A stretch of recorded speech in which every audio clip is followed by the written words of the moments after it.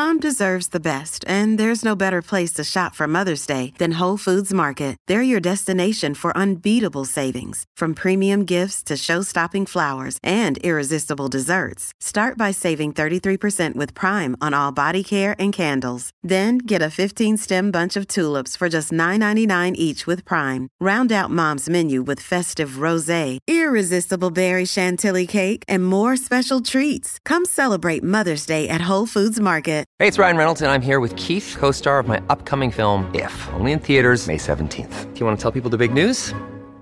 All right, I'll do it. Sign up now and you'll get unlimited for $15 a month and 6 months of Paramount Plus Essential Plan on us. MintMobile.com/switch. Upfront payment of $45 equivalent to $15 per month. Unlimited over 40 gigabytes per month. Face lower speeds. Videos at 480p. Active Mint customers by 531.24 get 6 months of Paramount Plus Essential Plan. Auto renews after 6 months. Offer ends May 31st, 2024. Separate Paramount Plus registration required. Terms and conditions apply if rated PG. So when we're feeling lonely, scared, hurt, that's our body trying to get us to go in a different direction. When embedded in the problem is the solution. And it's such a counterintuitive invitation to think like, it's through this doorway that I'm going to repair. But if you don't take it, you're left with the distance ever increasing. And that's what's so sad. People think they fall out of love. It's just that the distance gets too great. And then before you know it, you have to defend yourself when your needs are not getting met. And those defenses take over. The mistrust takes over. And before you know it, you don't look anything like that honeymoon period. And learn new moves. Attention is the oxygen of a relationship. You know, you have 2 little kids. If you don't have time to check in with each other, before you know it, the lists take over the day and the distance creeps back in. We were not designed to deal with fear alone, and yet that's what's happening in disconnection. It's easy to love when everything's going well, but we need love the most when it's not going well. Dear young married couple, you're in a busy season of your life. You're probably working and involved in ministry. On top of that, you might even be parents or students. You're maxed, but you really want to stay connected in your marriage. And that's why we're bringing this podcast to you. I'm Adam King. And I'm Carissa King, and we work with busy couples just like you in our counseling office here in Sacramento, California. We also work with couples all over the world through online counseling, and our couples are really just looking for ways to communicate with each other more effectively. Some of them are looking to heal from a breach in trust or find direction in fulfilling the purpose that God has for them. So come and join us as we have a conversation. We'll talk with therapists, authors, pastors, and other couples who will pour into us, giving us tools to become more intimately connected, get adventurous, and find purpose. Welcome to the Dear Young Married Couple podcast. This episode is all about Disconnection's powerful invitation. And before we introduce our guest, we have a shout out to give to Bessie and Ollie, who left a 5-star review on Apple Podcasts. They said, "This is the best podcast to be encouraged, grounded, and grow. I love to just listen on shuffle while I'm in the car, at home, etc. Thank you so much for what you do, Carissa and Adam." Yeah, thank you guys. We are so honored to have George Fowler on the podcast today. He was a firefighter at Ground Zero during 9/11. Through his own struggles with dealing with the aftermath of what happened, he became a therapist and now is helping tons of people through his books and his podcast with their relationships. And so it's such an honor to have him on the podcast because we've benefited from his materials that he's written. He's an EFT trainer, and that's emotionally focused therapy. And so we try to incorporate a lot of those tools into our work with couples. And so this episode is all about one of his candy stick topics, which is disconnection's powerful invitation. We are so excited to have you today on the podcast, George Fowler, highly qualified. We're going to jump right into our first question because I think with the title of this podcast, people are probably wondering, like, how does disconnection offer a powerful invitation? If I'm disconnected from my spouse, how on earth is that going to be a powerful opportunity? So if you could just start by answering that question, and then we'll go from there. Well, thanks for having me. Nothing like jumping right into a hard question, right? Let's answer that one. But, I think God created us with emotions for a reason. And when we're disconnected, there's something redemptive about everything we experience. So when we're feeling lonely, scared, hurt, that's our body trying to get us to go in a different direction. It's all about learning how to communicate. And what we find as therapists is often the vulnerability in their struggles that we need love the most. And what's so sad, so many couples never get love in these places. So learning how to talk from those places really opens up a doorway into where we need love in the most powerful way. Good. Yeah. Wow. So if someone finds themselves in that disconnected position where they're saying, man, I'm lonely, I'm hurt, I need love, what would be a good first step for them to get those needs met? Well, it's great if they're noticing that, right? Naming it and noticing it is the first step, because so often it turns from I'm hurt to you're a jerk for hurting me, right? And once it goes into that more defensive, angry, or I'm walking away from you, it's really hard to get our needs met. So can we send more clear, direct signals instead of these indirect that often happen in couples in defensive places? You mentioned vulnerability.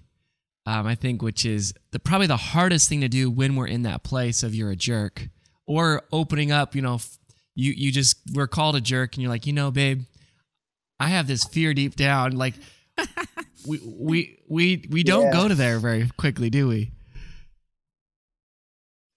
No, it feels like it's bad timing, right? It's when your partner doesn't feel so safe is when you need to talk in this vulnerable way, and yet.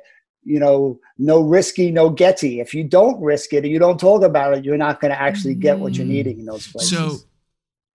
And the good news is we don't have to have these conversations all the time, but some of the time it's really important.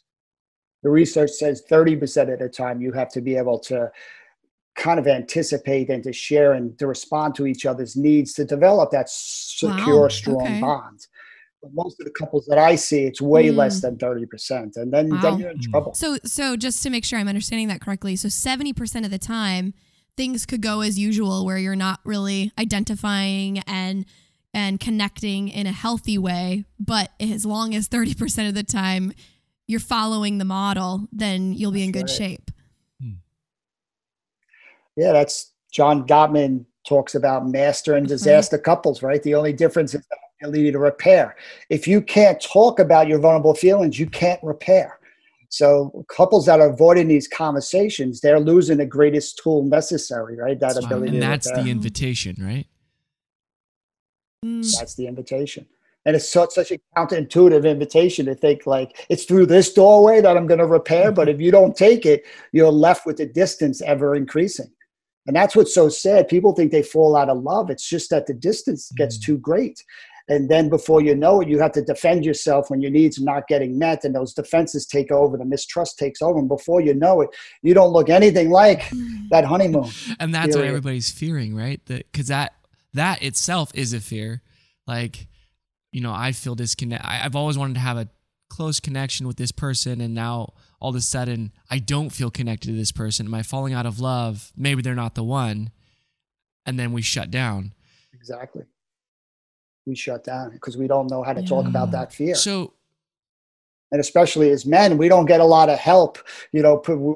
That's looks weak, and like you're giving people evidence just to reject you. They want strong and brave and hide these places, and then it just continues to get harder and harder. Could you talk about that a little bit? Because I know there are a lot of men listening, not as many as women, but there are a lot of men.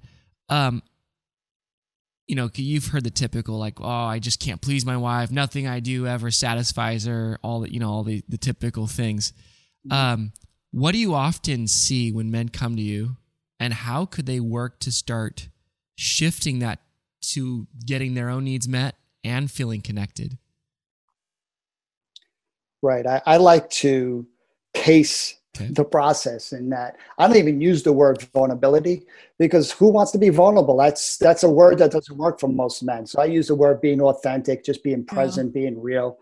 And it is about, men are a lot better at this than people realize. So many of their moves, when just about that moment right before they walk away, they're walking away because they're picking up something.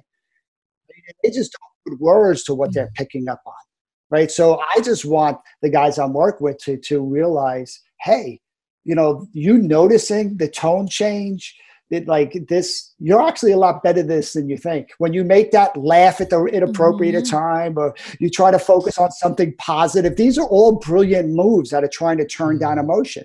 And the reason they turn down emotion is because they don't have a lot of success. Most of the time when the emotion's high, it's not working out so well for them. So I'm really just trying to empower men and say, hey, listen, you're actually pretty good at this. And if you have more success, you'll want to do more of it. As long as it never works out well, you probably should walk away.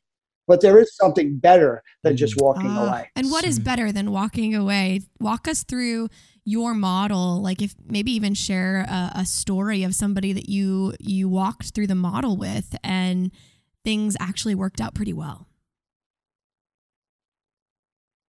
Yeah, I think a lot of couples that I work with, let's say I'm working with a military couple, and it's quite common that, say, this soldier in a family of origin was taught to be tough and not to do emotions.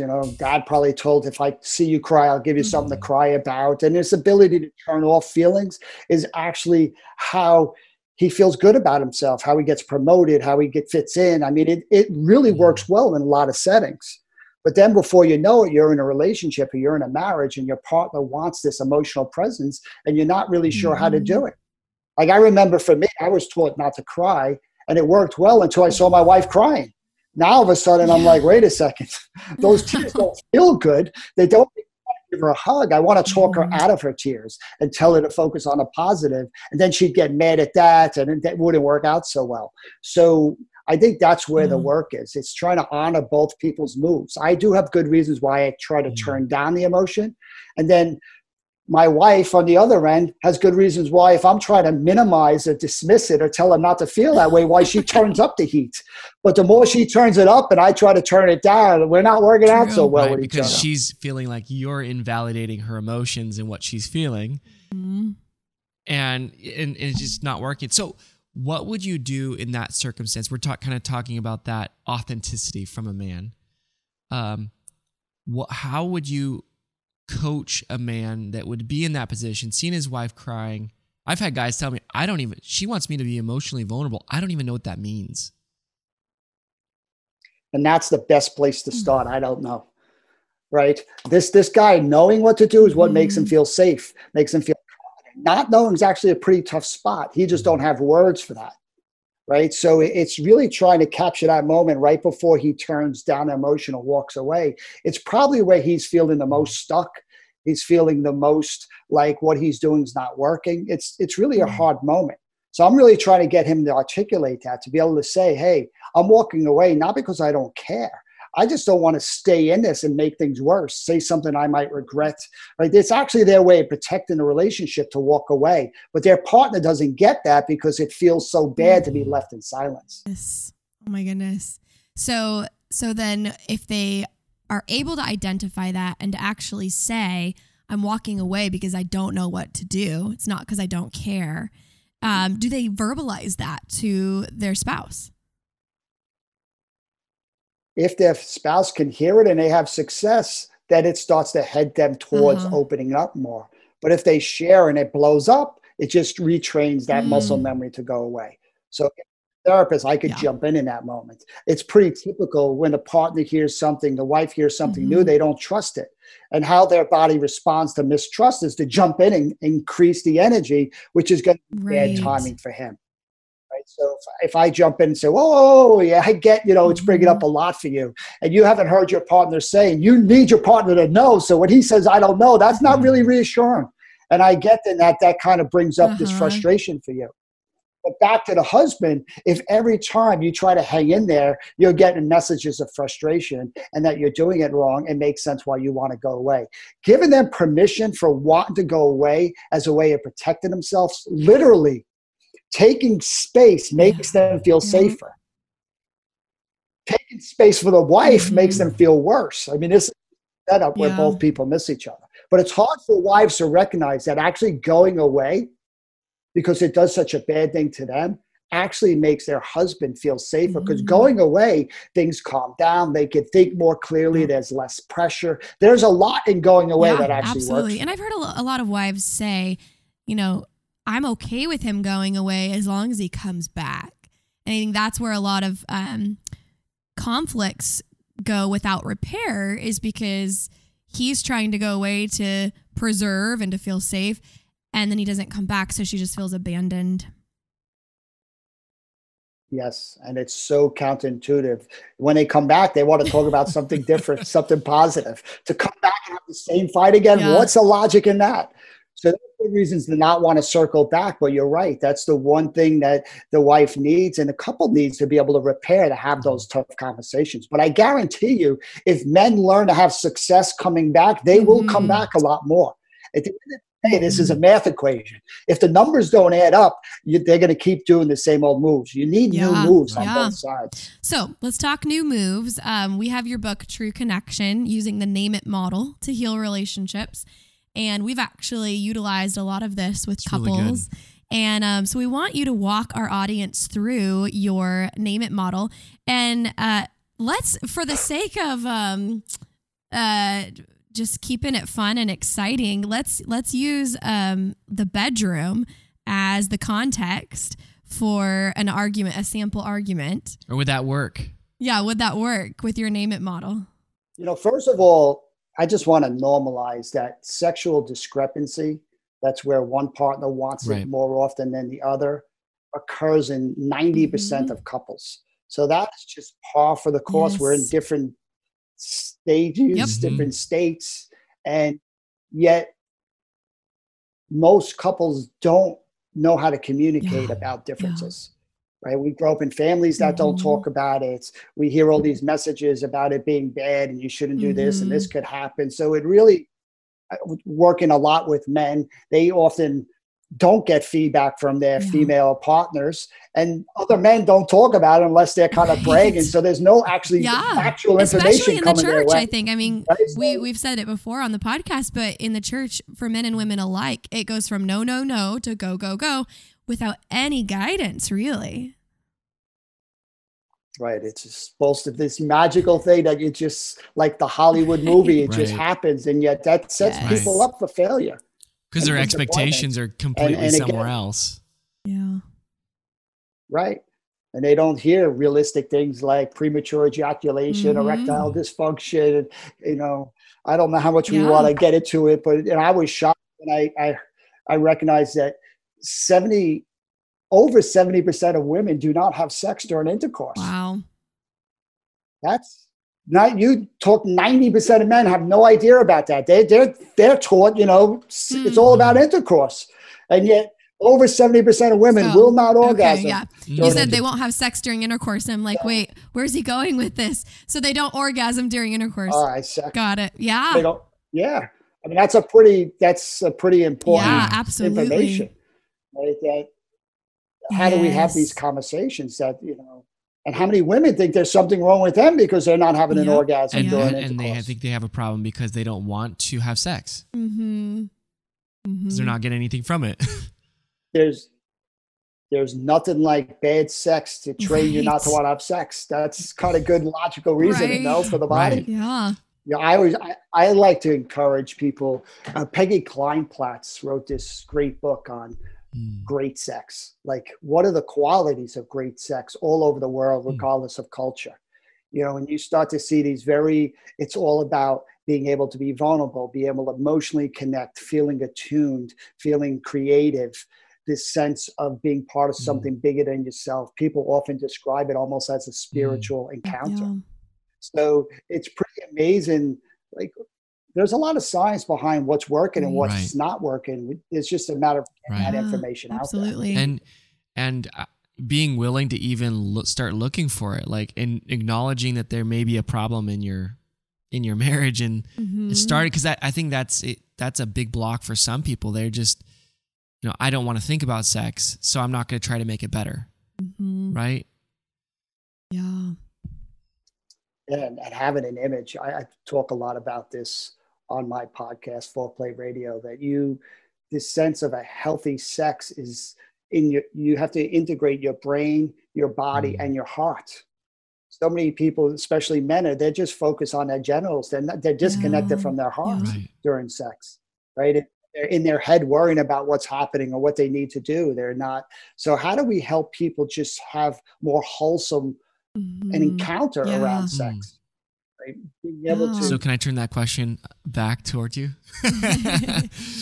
So how do we have that conversation and open people up? Maybe even when they're conflicted in some places in their marriage, they're not having great dialogue.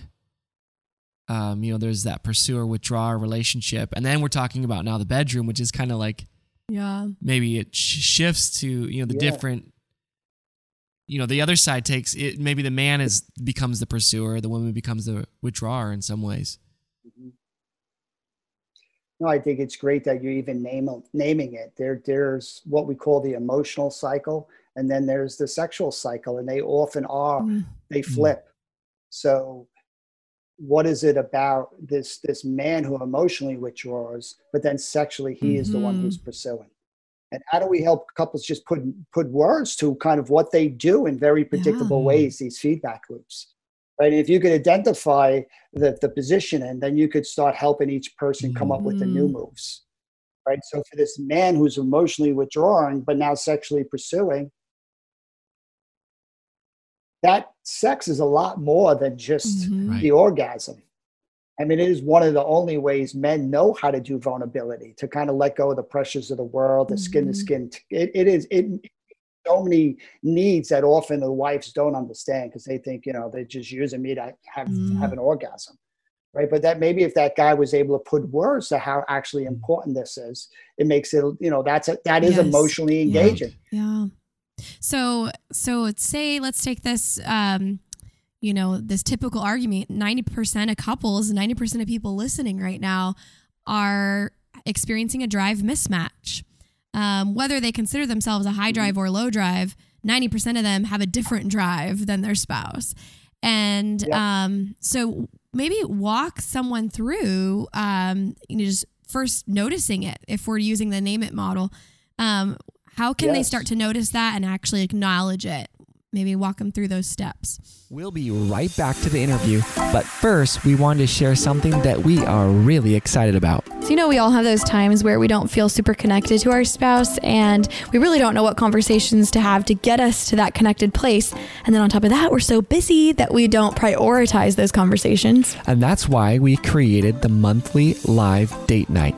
And monthly live date night is every month on a Friday night for 90 minutes, 60 minutes. We focus on a topic that you guys pick, and then 30 minutes we do a Q&A, and it's live where we're all together asking questions and giving answers on topics related to your marriage, your intimacy.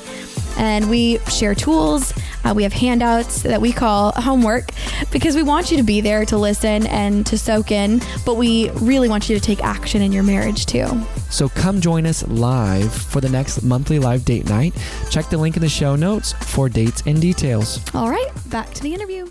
Noticing it is listening to your emotions, listening to the frustration, feeling it's unfair if your partner doesn't want to have sex, or listening to the pressure you feel, like, it's already been 3 days, he wants it again. I mean, that sense of pressure is, we got to listen to our emotional signals, because it's just our body communicating, giving us information, telling us the problem. Embedded in the problem is the solution. Yes. If you're feeling pressure, we need to do something with that pressure. So I think it has to start off with noticing and acknowledging your own inner world.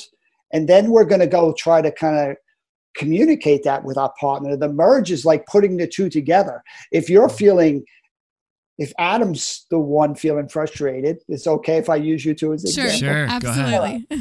Say Adam wants to make love, and Carissa, you've been with the two kids and you're stressed out and you're not really in a mood, right? So here we go. Neither one of you doing anything wrong.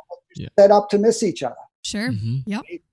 So Adam has to notice his frustration, and you have to notice the pressure. Okay. Right? You can come to each other and say, hey, listen, you got to know your own world, but then you just want to put it in a bigger picture, which can you see the feedback loop in which they, the more frustrated Adam you feel, the more Carissa's going to feel pressured and feel she's doing it just for you, not for herself. The more she does that, the more you're going to feel she's not really into it, or she really don't want you, or she's placating you, more frustrated you're going to be. This is the chicken or the egg. Yep. Like, so you get a couple at that point, like you're both nodding your heads. That's a good sign that you're seeing a bigger picture. Yes. Yeah. Right. And now it's about the embrace is about trying to, like, how do we do that differently? Like, how would you feel, Adam, knowing Carissa has this this pressure on her. Like she's still trying to make you happy, even though she's not in a mood. That's a great sign of how much she's willing to love you. I mean, there's some really beautiful stuff in that. Her a willingness. Sometimes we can't show up with desire. All we can show up is with a willingness to engage, and hopefully our bodies will. And we know men start at 0 to 100, and women it takes a lot longer, right? So I think Adam has to get more comfortable with like this is actually the best she's got right now, and that's good enough for me. Sure, that she's showing up. Yeah, she's showing up, and she's willing, and before you know it, she's going to get into it. You know what?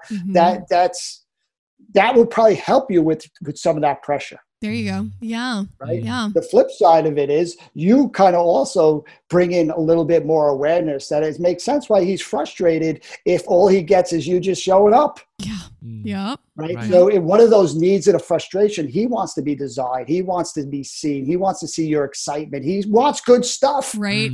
Right. And it's normally get frustrated when you're not getting that good stuff. So you're permission for his frustration, say, hey, I'm sorry. And, maybe tonight we're just going to go through the motions. But next weekend, Sunday night, 8:00, kids go to bed, you better be ready for me. Because, just given that idea a week down the road gives him excitement for his brain to look forward to that. That's good. Yeah. That is so good. Good advice for any low drive person listening, lower drive than your spouse, even if you don't consider yourself low drive. Oftentimes that's the woman. But if you're listening and that's you, where you're like, man, all I can do is just show up. That's good advice. Like, give him something to look forward to. If all you're doing is just showing up, what can you do beyond showing up, even if it's not right now? And I think that from what you're saying, George, that's part of acknowledging and then merging into his world, merging into your spouse's world.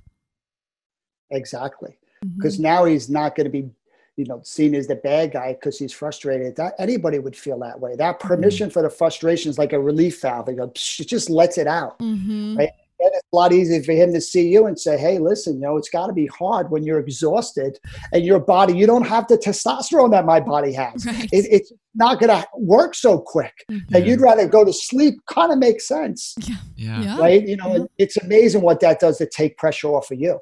So the emerging part is really just showing empathy. That's what I was going to say. Yeah. It's just allowing that person to, I half the times when we're listening to an argument between a couple, it's just them trying to really say the same things they've all been trying to say, but they never feel understood in that place. So if that person can just repeat back to them almost, or like acknowledge, you're probably feeling frustrated here.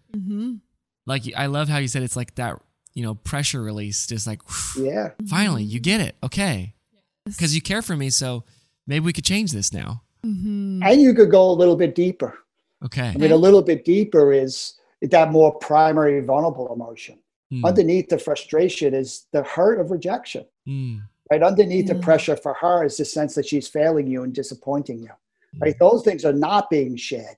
As couples learn to talk about that, like, Adam, if you could turn towards her and say, I am frustrated because, I go to a bad place that I start to think, despite all I'm doing and all I'm trying to provide, that, at the end of the day, you don't want me.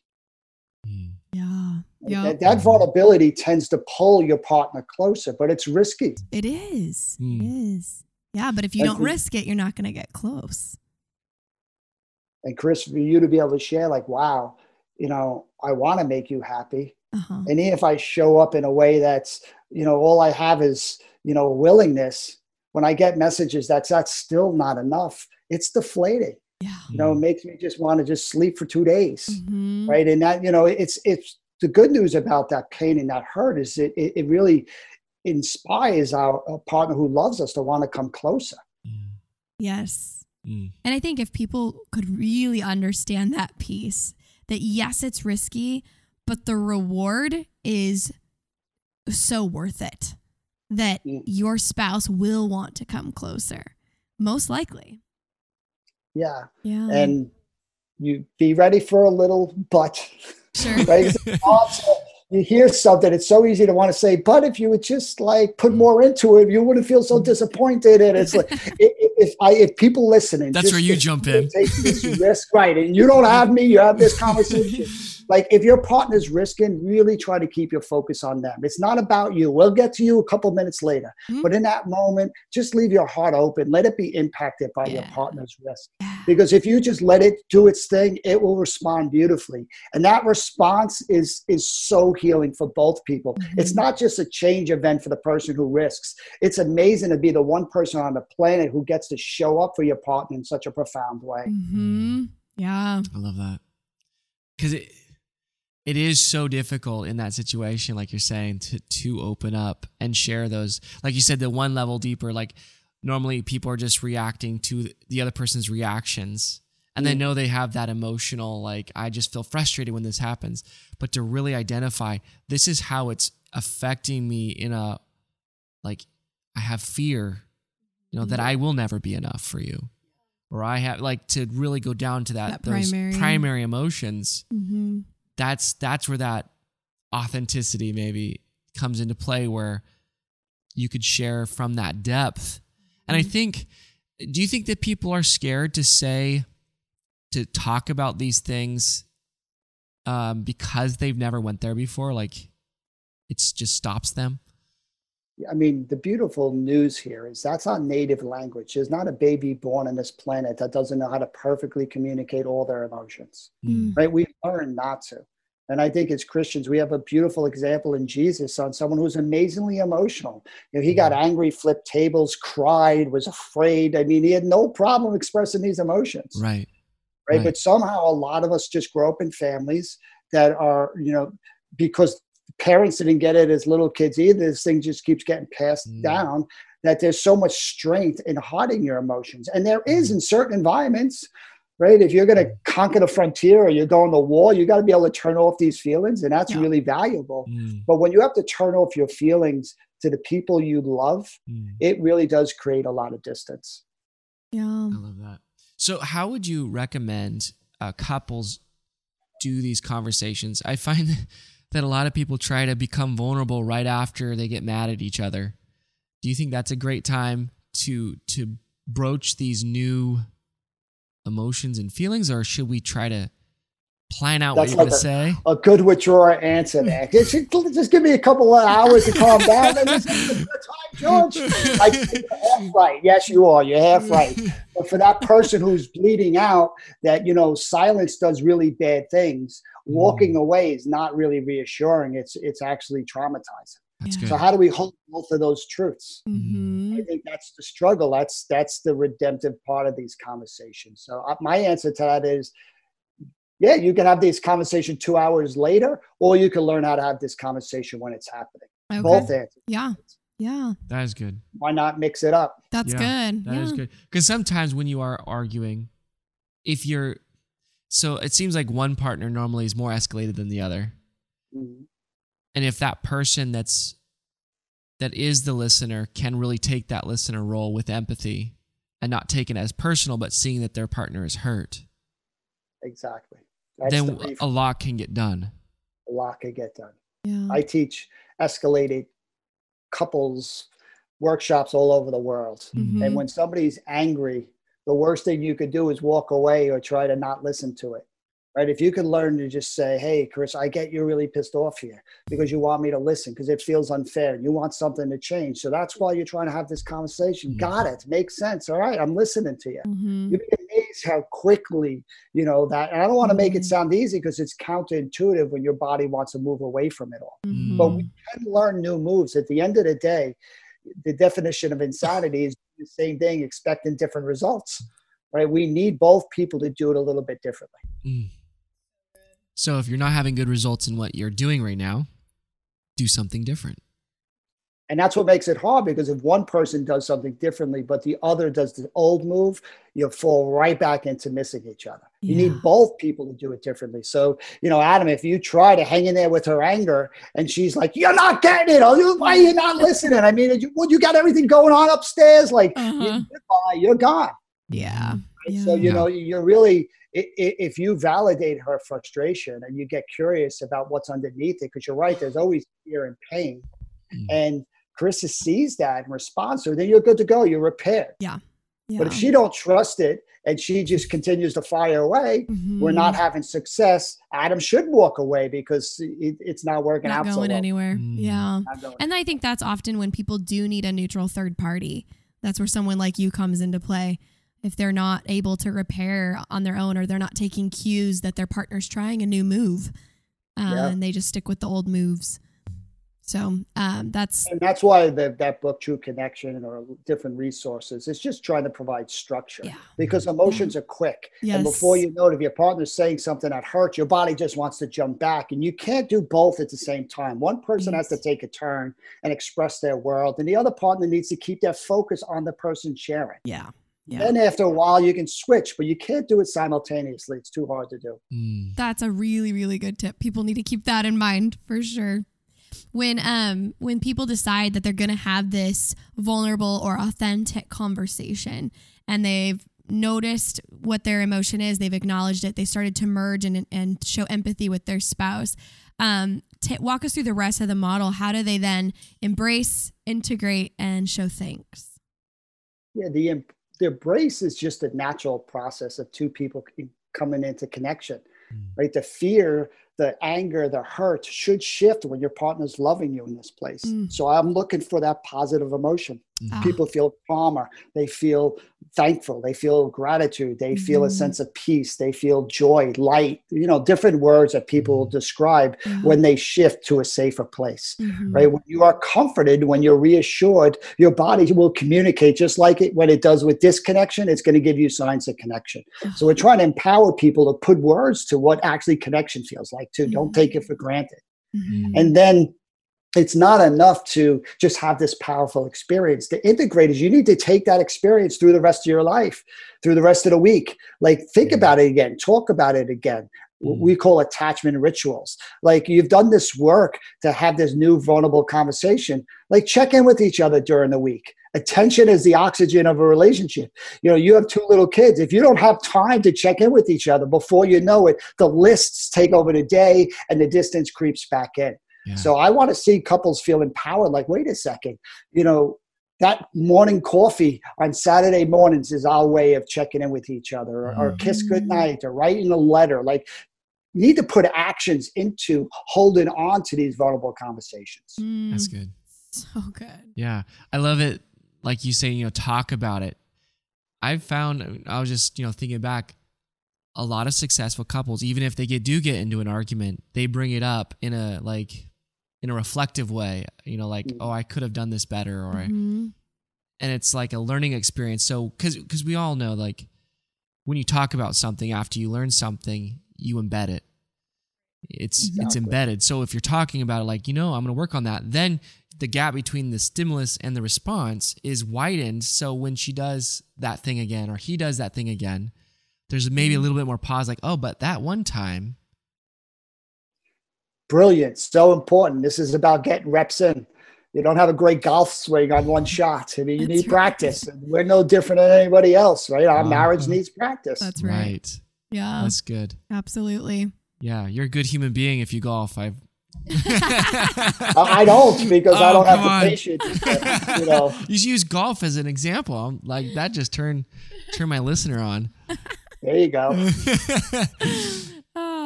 So you've already mentioned a couple of resources. We have your podcast, which is called Foreplay Radio. We will link that in the show notes. You co-host that with Lori Watson. And then the book by Peggy, what was the last name? Peggy Kleinplatz. Okay.